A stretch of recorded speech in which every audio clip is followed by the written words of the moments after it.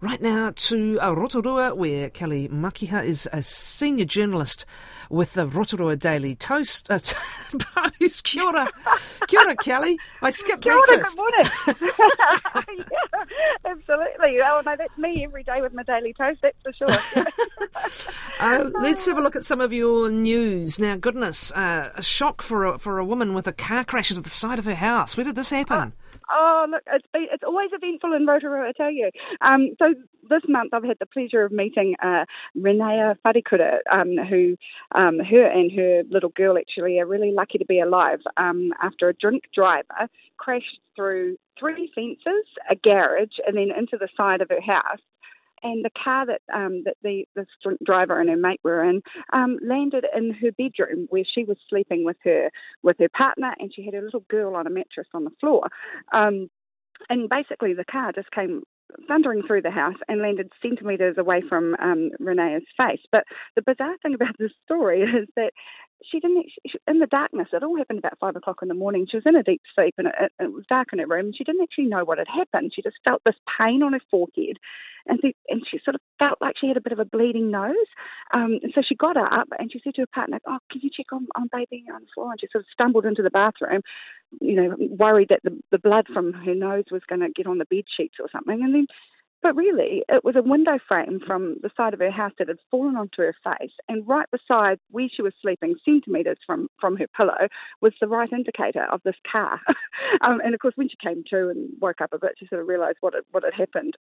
But it turns out, 19-year-old drink driver has appeared in court already, has pleaded guilty, and she'll be facing her sentence next month. But I guess the other bizarre part of the story, if it's not bizarre enough, is 3 weeks after this crash, the actual wrecked car, which was just completely totaled, was still outside her house on the footpath for all to see, and the locals had all come and helped themselves to the mags and to the car batteries and whatever else they could find. But yeah, just sat there. Nobody bothered to take it away. So we got in touch, local council, and they've sorted it out now. Next minute, the car is gone, right. and the daily reminder for Renea, indeed.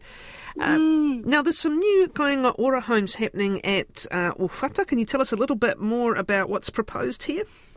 Yeah, so look, we have got so many kāinga ora developments happening in Rotorua. Like there is heaps of them, and it's great to see that these new houses are coming on board. And I guess the best part about my job, as you can tell, I love it, is I get to meet colourful people all the time. And Matthew Kildee from Uwhata didn't disappoint. We headed out there to Uwhata last week after learning that another piece of land out there was going to be turned into kāinga ora housing. And we wanted to have a yarn to locals because we know that there's quite a few kāinga ora house development happening out that way, and we just wanted to see what the locals thought, because I guess if we're being honest, kāinga ora doesn't have the greatest of reputations of being a landlord.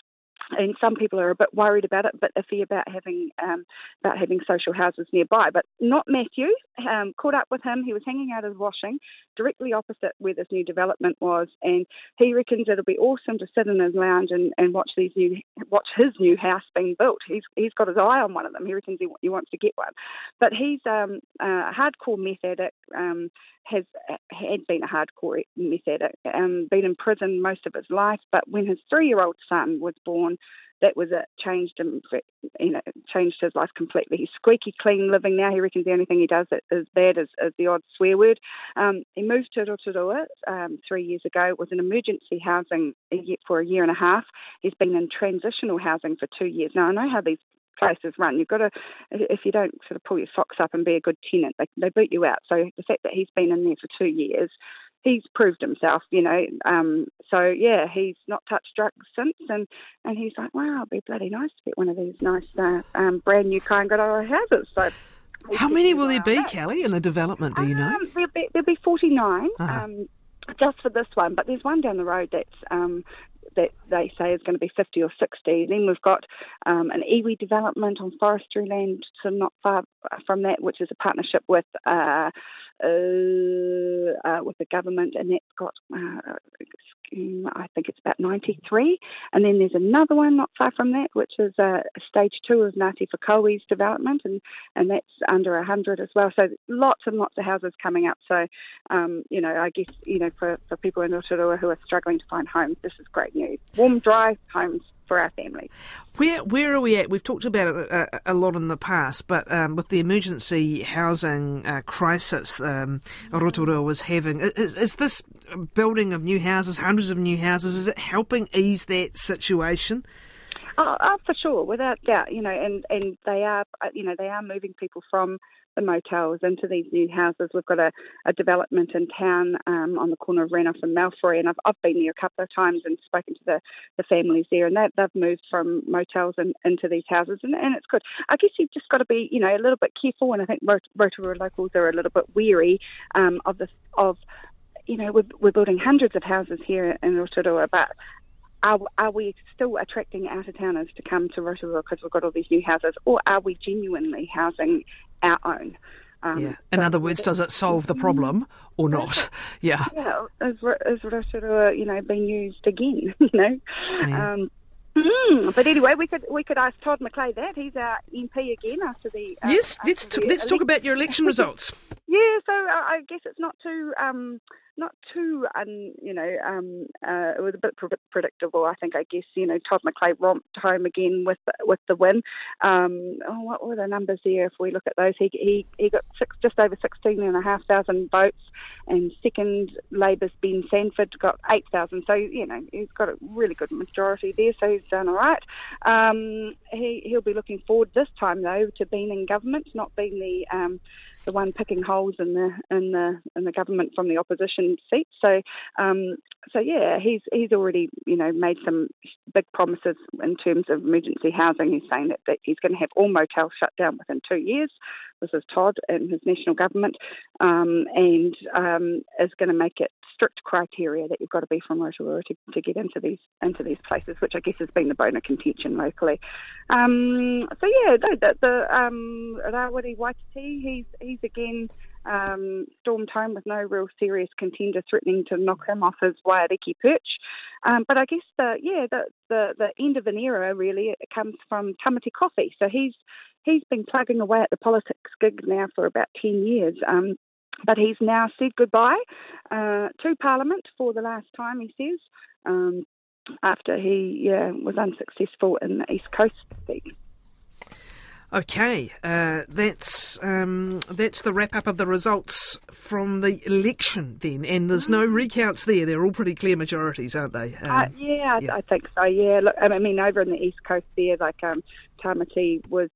Well, the funny thing about that is he was supposed to be retiring, announced in March that he was giving politics a miss after the election. But then when his good friend, Kitty Allen, faced some personal trouble and had to leave Parliament, he decided to put his hand up and stand for Labour just in case Labour could win back that seat, which they didn't. It went to Nationals' Dana Kirkpatrick. She's a newbie, but many people around the electorate will know who she is.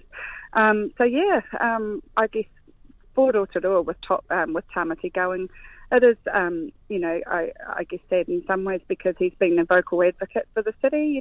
Even though he's been a list MP, we've always had Todd and him and Rawiri, all sort of waving the Rotorua banner down at the Beehive. So I guess he's just going to spend some time now with his family and his 2 little kids.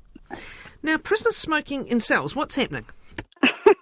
Well, I've been a court reporter for more than a quarter of a century. Now, it makes me sound very old, doesn't it, when I say that? And I guess I am. But nothing really surprises me when I've been sitting in court over that time. But I did raise an eyebrow the other day when we all got evacuated out of the courtroom because of a fire alarm. So we're all standing outside, no worries there. It happens. It tends to be a little bit of a water off a duck's back, whether you're in a suit or you're subtly sporting your gang colours and you're a regular at the courthouse. But you do tend to get evacuated every now and then. But we went back in and we thought, oh, yeah, here we go, back to business, and went to carry on with the sentencing when the judge sort of slipped into his sentencing remarks. I'm sorry about the disturbance just now, but we had to be evacuated because there were some prisoners smoking in the cells. And I'm not sure if he said that for my benefit, but yeah, it was like, what? How do prisoners smoke in the cells? Where do they get their cigarettes and lighters from? So we've asked the ministry, and we've asked the ministry, and we've asked the ministry, and they say that they haven't got to the bottom of it yet. I only asked the ministry again yesterday, and they're still getting back to me. But rest assured, I'll keep asking until we find out what on earth went on there. So I'll let you know when I do. Look, judges can spot a good angle, or certainly lawyers can spot a good angle, can't they? They can. For the local newspaper. But we'll let you get to the bottom of that. It sounds like you might have to ask as many times as there are cigarettes in a packet of Pall Mall filter. Kelly, thank you as always. Your time is really appreciated. Ngā mihi nui. Kelly Makiha is with the Rotorua Daily Post, where she's a senior journalist there.